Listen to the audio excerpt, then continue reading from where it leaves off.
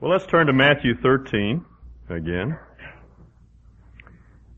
And we're going to look again at these great parables, these truths right out of ordinary life that teach us about life as it really is, teaching that shows us what's real and what isn't, how to keep our sanity when the world is going crazy, how to keep our heads when everyone around us is losing theirs. In short, this is teaching on how to survive the 80s. As I said last week, this is truth about life now and how to live it. The Lord's keen insight into things as they really are. Let's begin with verse 24. This is the second parable which the Lord taught that day along the shore of the Sea of Galilee. He presented another parable to them, saying, "The kingdom of heaven may be compared to a man who sowed good seed in his field. But while men were sleeping, that is at night, his enemy came and sowed tares also among the wheat and went away. But when the wheat sprang up and bore grain, then the tares became evident also. And the slaves of the landowner came and said to him, 'Sir, did you not sow good seed in your field? Why then does it have tares?' And he said to them, 'An enemy has done this.' And the slaves said to him, 'Do you want us then to go and gather them up?' But he said, 'No, lest while you are gathering up the tares, you may root up the wheat with them. Allow both to grow together until the harvest. And in the time of harvest I will say to the reapers, first gather up the tares and bind them in bundles to burn them up, but gather the wheat into my barn.'" I suppose we could say that the moral of that parable is don't be a tear-upper. According to the parable, the sower goes out to sow in his field, just as we saw in the first parable. He broadcasts the seed widely and generously, and it falls into the soil. But at night there is another sowing. An enemy sows another type of seed, tares, in the field, apparently before the soil is turned over. And later this seed is introduced into the ground, into the same plot of ground in which the farmer has sown the wheat seeds. For a time, nothing is detectable. The seeds grow, and these tares are indistinguishable from the wheat. But one day, the farmhands are out in the field, and they notice that something is wrong. The wheat doesn't look right. And so they go back to the farmer, and they say, "Didn't you sow good seed in the field?" And he says, "Yes." So they say, "Then from where did these tares come? What's their source?" So the farmer goes out and looks in his field, and he discovers that a plot is afoot. There's been some skullduggery. "Aha," he says, "an enemy has done this. He has sown tares in the field." The farmhands, being men of action, say, "Well, what do you want us to do? Shall we go out and pull up the tares?"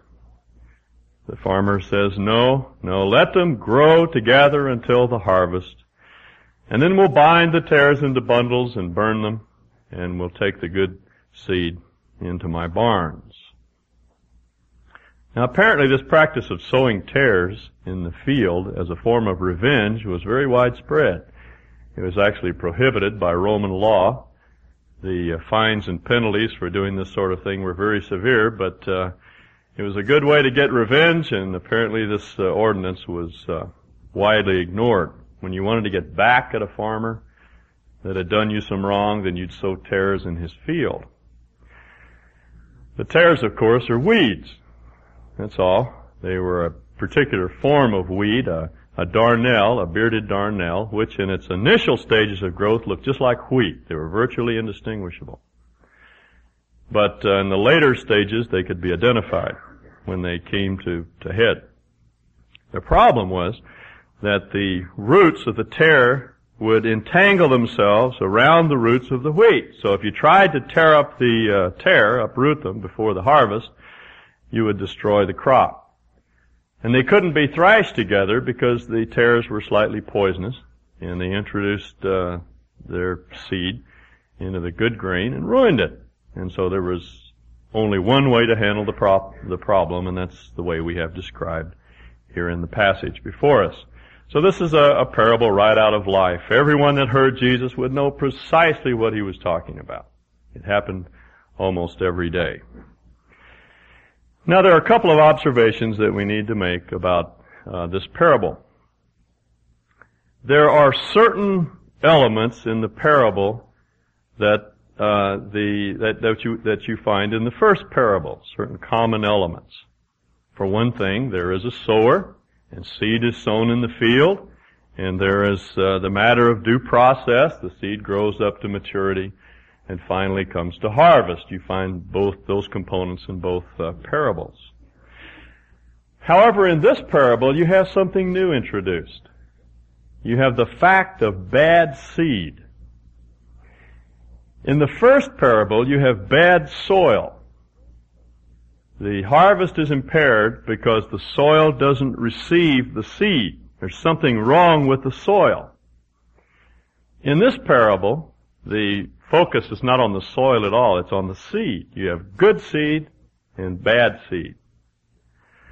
The second element you have introduced in this parable that you don't find in the first is the idea of conspiracy. In the first parable, the soil doesn't receive the word. There is a sort of passive resistance. But in the second parable, there is a conspiracy. There's an enemy. Someone is conspiring against the farmer to impair the crop. Now those two elements we need to keep in mind as we look at Jesus' explanation. That's found in verses 36 through 43. And we're going to pass over the parable of leaven and the parable of the mustard seed. We'll come back to that later, but we want to get the interpretation of this second parable first. Verse 36. Then he left the multitudes and went into the house. And the disciples came to him, saying, "Explain to us the parable of the tares of the field." And he answered and said, "The one who sows the good seed is the Son of Man. And the field is the world. And as for the good seed, these are the sons of the kingdom, and the tares are the sons of the evil one. And the enemy who sowed them is the devil. And the harvest is the end of the age, and the reapers are angels." So he identifies for us every element in the parable. "Therefore, just as the tares are gathered and burned with fire, so it shall be at the end of the age. The Son of Man will send forth his angels, and they will gather out of his kingdom all stumbling blocks and those who commit lawlessness, and will cast them into the furnace of fire. In that place there shall be weeping and gnashing of teeth. Then the righteous will shine forth as the sun in the kingdom of their Father. He who has ears, let him hear." Now you'll notice that this parable is not explained to the multitudes. Remember we saw from last week's study that the Lord was concealing truth from those who did not want to hear it. Truth is a precious commodity. And he only reveals the good things of God to those who genuinely want to hear them. And so he spent the day teaching in parables, seemingly obscuring truth. Back in verse 34, Matthew tells us that Jesus spoke all these things to the multitudes in parables, and he was not talking to them without a parable, so that what was spoken through the prophet might be fulfilled, saying, "I will open my mouth in parables. I will utter things hidden since the foundation of the world." Matthew says that Jesus is much like the psalmist who in Psalm 78 says, "All right, I'm going to tell you some mysteries. I'm going to utter deep and dark secrets from the beginning of time," and then he proceeds to do so. And that's what Jesus did. He spoke in parables. People didn't understand. They didn't get the point. And when the meeting broke up, they went off mumbling and scratching their heads and thinking, "What a bummer, I should have gone fishing. I wasted my whole afternoon. Why did I bother? And they are those that Jesus described as having ears, but not hearing, because they didn't want to hear. They had eyes to see, but they didn't see. They didn't want to see. So they missed the meaning of the parables, but not the disciples. They tagged along with Jesus. As he made his way back to Capernaum, crowded in his house, sat around the living room floor, and said, "Tell us what the parables mean. Explain it to us. We don't get the point." Because you see, these men wanted to know the truth. They were rough-cut men, largely ignorant of spiritual things, but they had a heart to know the truth. And it's to these that God revealed, or the Lord revealed, the secrets of the kingdom. It reminds me of the years that I used to work with university students. Greg can identify with this, and we'd go into dorms and fraternities and speak the gospel to people. And normally we had a first meeting that was somewhat introductory, and we would have some witness given, people telling what the Lord had done for them personally, and then a simple presentation of the gospel and answer a few questions, and then adjourn to another meeting, an after meeting, where we could talk more seriously to people that were really interested in finding out what it was all about. And these men and women would come into the room with their beer cans and ashtrays and sit on the floor, and that's when things would really begin to become fun, because they asked the right kind of questions. They were ignorant often of spiritual issues. It was a much smaller group, but there was receptivity there. There were open hearts. And that's what the Lord is doing here, you see. He's trying to get to people who want to hear the truth. And so now as these disciples gather around, he begins to tell them the secrets of the kingdom. He tells them first that the one who sows the good seed is the Son of Man. Now remember, a couple of weeks ago we mentioned that expression, Son of Man, is an idiom, a Semitic idiom for man. That's all. In Psalm 8:4, the psalmist says, "What is man that you are mindful of him, or the Son of Man that you visit him?" And the writer of Hebrews correctly identifies that Son of Man is man. That's us. That's all. Man is as he ought to be, really.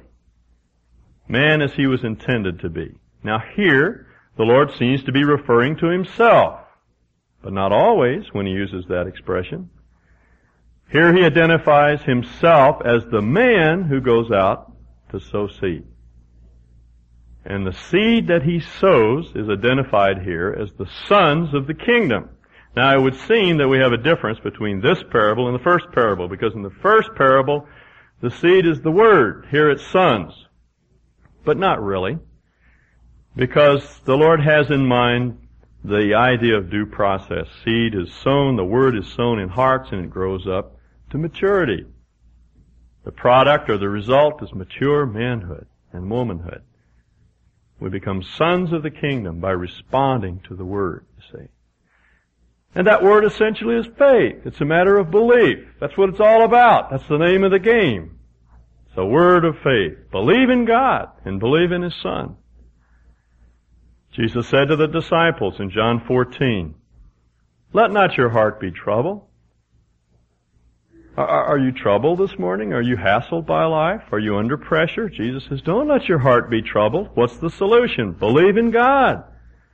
Believe also in me. Keep on believing. You see? That's where our sense of worth and adequacy comes from. By believing in the power of an indwelling Christ. That's what makes it all worthwhile. That's what makes the Christian life worth living. Not trying harder. Or even trying again. Just counting on the Lord, trusting Him, believing Him, acting out of His life. That's the good word that's sown in the heart, and it grows up and produces mature men and women of the kingdom, sons. But what Jesus tells us in this parable is that not only is the Son of Man, the Lord Jesus, sowing seed, but so is the enemy, whom He identifies here as Satan. Satan's out sowing seed as well. And he has a word. And believe it or not, the essence of his word is faith. Except his word is believe in yourself. Believe in man. Believe in what man can do. That's the essence of all humanistic endeavor. That's what's behind everything that Satan is doing in the world. That's why it's so hard to identify, because it isn't always obviously evil. From the time we're little bitty tykes, little ankle snappers as Dave Pavlik calls them, we grow up hearing, trust yourself, count on yourself, believe yourself. And if you've been in athletics or in almost any other endeavor, almost fell off the thing, that's what you're told. You can do it. Have confidence in yourself. I have confidence in confidence, you see. I have confidence in me. You say, that's the sound of music. That's rated G. That's good. No, that's not good. That's bad. That's terrible. That's the bad news. That's not good news. God doesn't want us to have confidence in ourselves. But that's what Satan tells us. Believe in yourself. That's humanism. That's what's behind the political systems, educational systems. The whole world's rife with it. Philosophers say it. Farmers say it. Educators say it. Mountain men say it. The ACLU says it. The YMCA says it. You read it in Penthouse magazine and in Better Homes and Garden. It's all over the place. We're awash in it. That's why it's so hard to identify. But it's the word of Satan. See, believe in yourself. Count on yourself. And it's a lie. It's a dastardly lie. It's ruinous. It'll destroy you. Jesus says that Satan is a liar and a murderer. His philosophy is to deceive, and his objective is to destroy. And he deceives us by telling us that you have everything you need to live life. You don't need God. Just count on yourself. That's all. He doesn't care if you're a drunk or an adulterer. He doesn't even want to take you that far necessarily. All he wants to do is get you to believe in yourself. And that's a big lie. And people buy it. It's universally believed. It's a system of faith, of belief. Men believe it. They live that way. And they grow up, the sons of the evil one grow up right alongside the sons of the kingdom. Sometimes they're very, very difficult to distinguish because they're involved in all sorts of good works, helpful things, giving, serving. People like Albert Schweitzer, Tom Dooley. Good men, we say. But down inside, self-centered, autonomous, self-governed men. And those are the sons of the evil one, you see. Now the farm hands want to go out and tear them up. Let's go get them. Their purpose is good. They don't have any evil intent. Simply want to eradicate evil in the world. We're for good, so let's be against evil. Let's go out and tear them up. And the Lord says, no, don't do that. Because you can't always distinguish between the sons of the kingdom and the sons of darkness. So let them grow. And then in time, God will sort everything out. I think that James and John must have been the target, really, of this portion of the parable. They were the so-called sons of thunder, as you know. And subsequent to this incident, the Lord and his disciples were making their way through Samaria up to Jerusalem, and the Samaritans refused to receive them. And the disciples were outraged by this breach of hospitality, and they were sort of feeling their oats about this time, and they said, Lord, shall we command fire to come down from heaven and destroy them? Sort of thinking like latter-day Elijah's, I suppose, on Mount Carmel. And the Lord said, No, that's not why we came. That's not the way we get things done around here. We came to save, not destroy, see? Violence never accomplished God's ends. Let's don't resort to that sort of thing. There's a better way. Let's wait until the end. And then he says, the angels, the grim reapers here, will gather up those out of his kingdom who commit lawlessness and all stumbling blocks, that is, those who cause others to sin, and cast them into the furnace of fire. In that place there will be weeping and gnashing of teeth. That is a picture of frustration and rage to the end. You see, they're still voicing their opposition to God and His plan to bring salvation to the earth.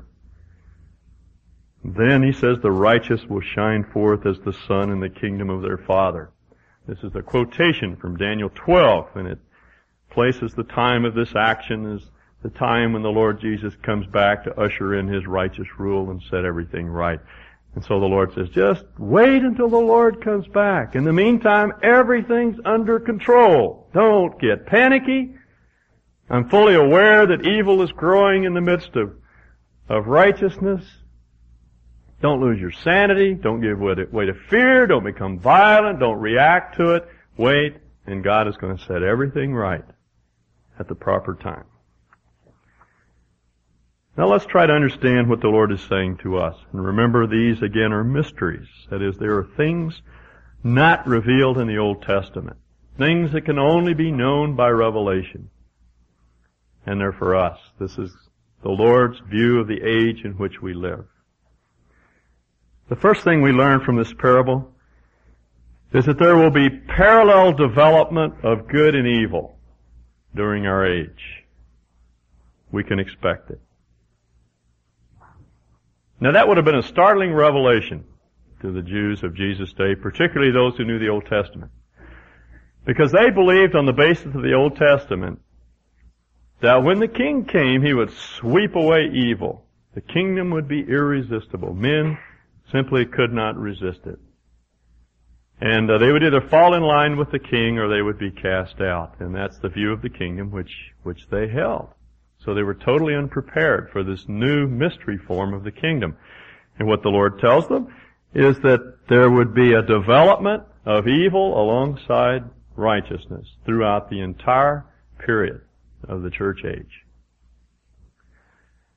Now, on a very practical level, that simply means that you and I will suffer. There's no way we can avoid it. Jesus promised, in this world, you shall have tribulation. In Matthew 24, the Lord describes the events that will take place between the two advents of Jesus, between the first and second advents. And He says there will first of all be earthquake and famine. Now, you and I don't know anything about earthquake and famine in terms in which they would identify those catastrophes. Because an earthquake meant your house, which was normally made out of mud, adobe, would be destroyed. Your children would be crushed. Famine would mean starvation. They didn't have relief agencies. They didn't have hospitals. Famine and earthquake were terrible natural catastrophes. And so the Lord tells us that during this age there is an enemy at work who is behind all natural catastrophe. We know that from the book of Job. That will bring about untold suffering and misery. We can expect it. Don't be surprised when it comes. Don't let it catch you by surprise. Secondly, He says there will be war and rumors of war, Cold War, the tension of the arms race, imminent conflict. He says there will be false prophets who will arise, secular philosophers, educators, secular psychiatrists, and others that will present themselves as the Messiah, the Savior, the ones who will set everything right, but who are empty and who don't really have any answers, who raise false hopes, but can't provide any answers. In other words, things will get worse and worse. Our world will get darker and darker. We can expect it. Paul describes our times in 2 Timothy 3 in this way. He says, realize this, that in the last days difficult times will come. The last days is not some far off period. It's now. It's the period between the first and second advents. The writer of Hebrews says God, who spoke in various ways through the prophets, has in these last days spoken unto us in the Son. These are the last days. We're living in them. And Paul says this is the way things will be in the last days. They will be difficult. Times will be tough. The economy may not turn up this year. Your health may not get better. St. Helens may not drop ashes on us. Things will be tough. For men will be lovers of self, lovers of money, boastful, arrogant, revilers, disobedient to parents, ungrateful, unholy, unloving, irreconcilable, malicious gossips, without self-control, brutal, haters of good, treacherous, reckless, conceited, lovers of pleasure rather than lovers of God. Sounds like the front page of the Statesman, huh? John R. W. Stott once said that man was intended to love God first, his neighbor second, himself last. And when we invert that order of priorities and we love ourselves first, it's always our neighbor who suffers. And you'll notice it's this inversion that Paul is describing here. Men will be lovers of self rather than lovers of God. And that's what's wrong with the world. Don't kid yourself.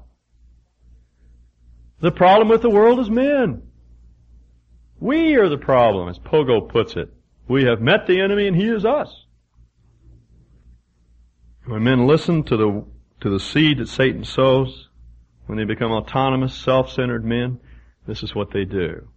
This is what life becomes, and that's why times get so difficult, so hard, so harsh. So let's be realistic in our expectations. Things may get worse. Cheer up. Jesus said they would. The second thing we learn from this parable is that there is a great conspiracy. Now I want to underscore this, that the conspiracy is spiritual. Okay? The enemy is the devil. He says the real enemy is not man. Man has simply been victimized by the devil. Behind the scenes there is a malicious, malevolent, evil, cruel enemy of God who's out to blight and blast and destroy God's creation. He hates you and me. And he'll do anything he can to destroy us. And he's the one who's behind the scenes, moving men around like pawns on a chessboard. He's the enemy. He's the enemy. And we need to understand that, because I think some people believe that men are the real problem.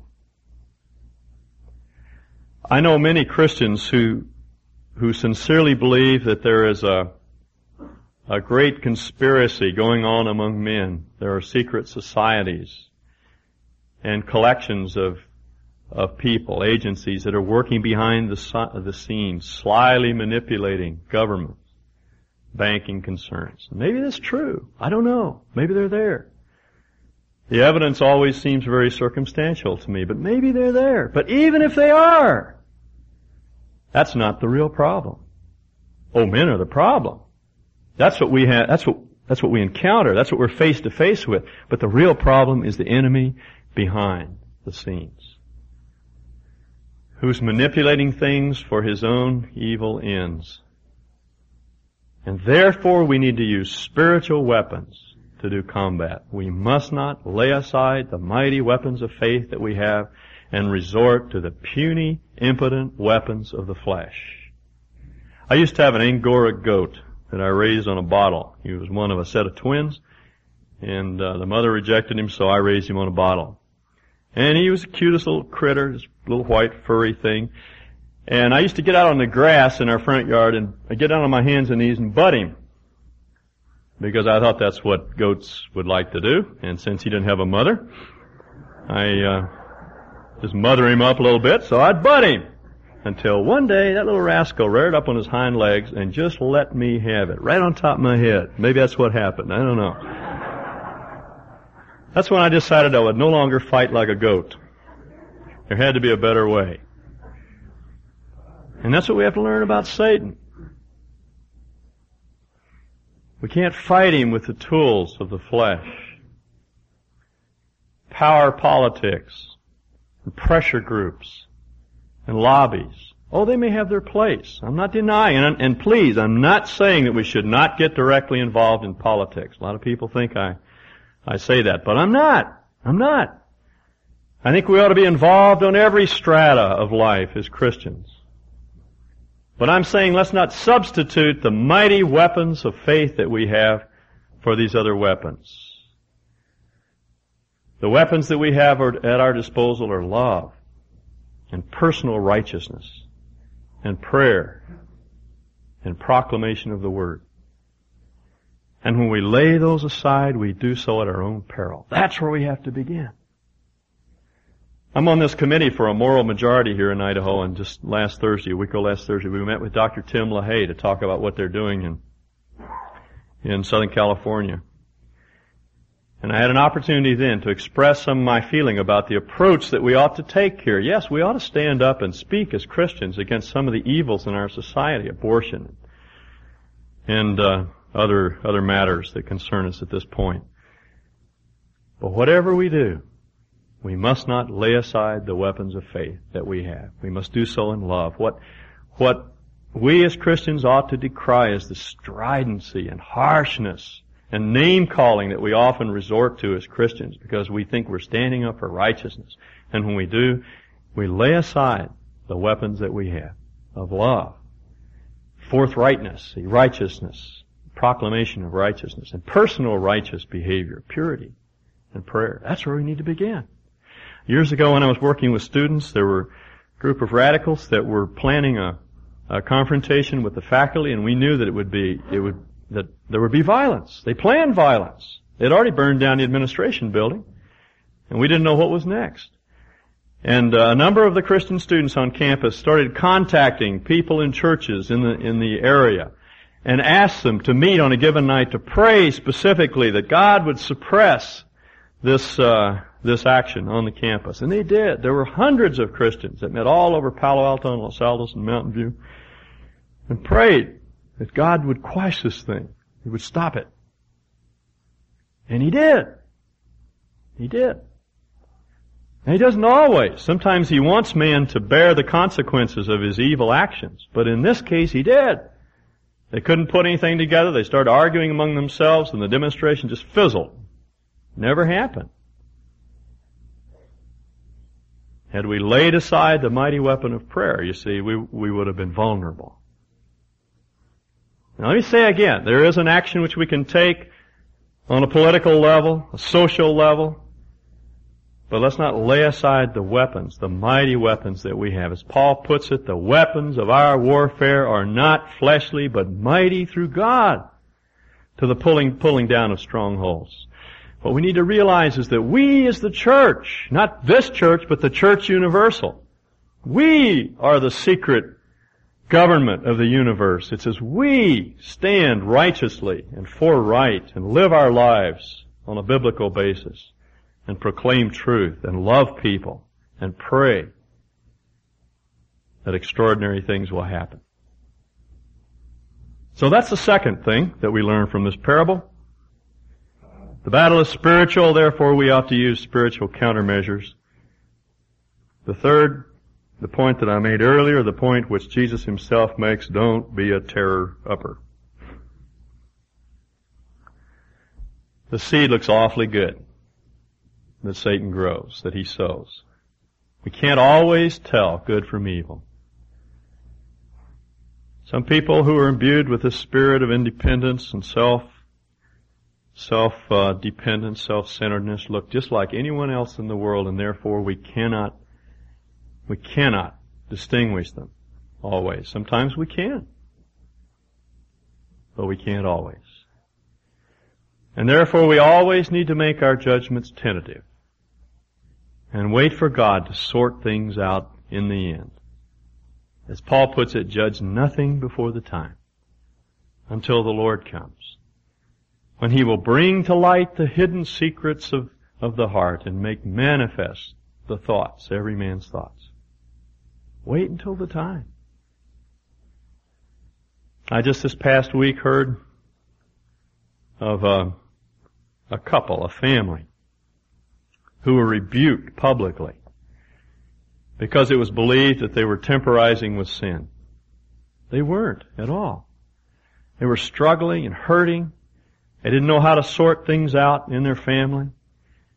And they were rebuked from a pulpit because someone felt that they were acting in an ungodly fashion. Now there is a place for that sort of discipline. Scripture spells it out for us. Where there is rebellion against truth, ongoing rebellion, then we need to take redemptive disciplinary steps. Always in love, but discipline needs to be taken. But this wasn't called for in this case. And this family went away in shame and ignominy. It was wrong. The pastor was well-meaning, but he tore up a young and immature plant. What was needed was comfort and instruction and care, a lifting up, you see, a redemptive action. And a living, immature saint was uprooted. Now, I'm not suggesting that we overlook evil in the world. We can't. The Lord Himself got angry at times when confronted with evil. It's really a perspective on life. It's a positive outlook on life, that we're not on a witch hunt. We're not out to find heretics. We're here to grow to maturity. And we're not against much of anything. We're for truth. Now, there will be times that we will be against things because we're for truth. But our perspective on life ought to be basically positive and constructive and redemptive. I have a friend who used to describe a man in his business as an beginner. And I said, what in the world's an beginner? He says, well, I have 3 men in my business that I can work with. They're easy to work with, but there's one man who's an beginner. He's again everything I'm for. He's again everybody in our plant. Well, let's don't be beginners. Let's be positive. Be constructive. Later on in Matthew, we'll get to it in a few weeks, the disciples come back to Jesus and they say, Lord, don't you know that what you said offended the Pharisees? As if the Lord really mattered, cared. And the implication of their statement was, aren't you going to do something about it? Aren't you going to confront the Pharisees? The Lord said this, every bush that my Father has not planted shall be rooted up. Leave them alone. You see, they'd forgotten the message of the tares. Let's not. Let's don't write off whole classes of people because they're in the wrong church or the wrong group. Or because that particular church has a wrong set of doctrines. Because within that group, that larger group, there may be genuine, honest-to-goodness sons of the kingdom. How do we, for example, feel about Roman Catholics? Do you write off Catholics because they're in the Catholic Church? We mustn't. Because within the Catholic Church, there are sons of the kingdom. I know. I've met them. I've talked to them. We have some of them in our Wednesday morning class. We have a young man here this morning who comes here in the 9 o'clock service and then goes to St. Mark's. He's a member there, part of that parish, because that's where he has a ministry. So while we may not agree with some of the things the Roman Catholic Church teaches, we cannot be a tear-upper. We cannot discount the fact that within a body of people that we may not agree with, there are people that love the Lord Jesus and are serving Him and are sons of the kingdom. You see, let's be positive. Let's be constructive people. Let's don't be like Don Quixote and jump on his horse and ride off in all directions and once and spend our life tilting at satanic windmills. And so much of Christian ministry is that sort of frantic, quixotic endeavor. Just running about, tilting with everyone. Fiercely confronting everyone. And so foreign to the character of Christ. He was so kind and so gentle. Always straightforward, always truthful. Never backed down from the truth. But He left the judgment to the Father. And that's what we must do. And in the meantime, what do? Well, grow where you're planted. Let the word of Christ dwell in you richly and cause you to grow up to maturity in Him. Let Him build into your life His compassion, His purity, His grace, His goodness, His forthrightness, His discernment, and grow till the harvest. Let's pray, shall we? Thank you, Father, that you have indeed called us out of the world to be your sons. Were it not for your grace, we would never have received the word. Deliver us, Father, from our tendency to judge and criticize, divide, where you've never intended a division to be. Help us to be discerning. Keep us from being gullible, believing everything. Teach us to make discernments on the basis of your word. But keep us from making those ultimate and final judgments that cut people off, that may do irreparable harm to young plants. Help us to be constructive, positive, redemptive, loving, dependent upon you, because we know that's where all of these things come from. That's the source of our righteousness. These things we ask in Jesus' name. Amen.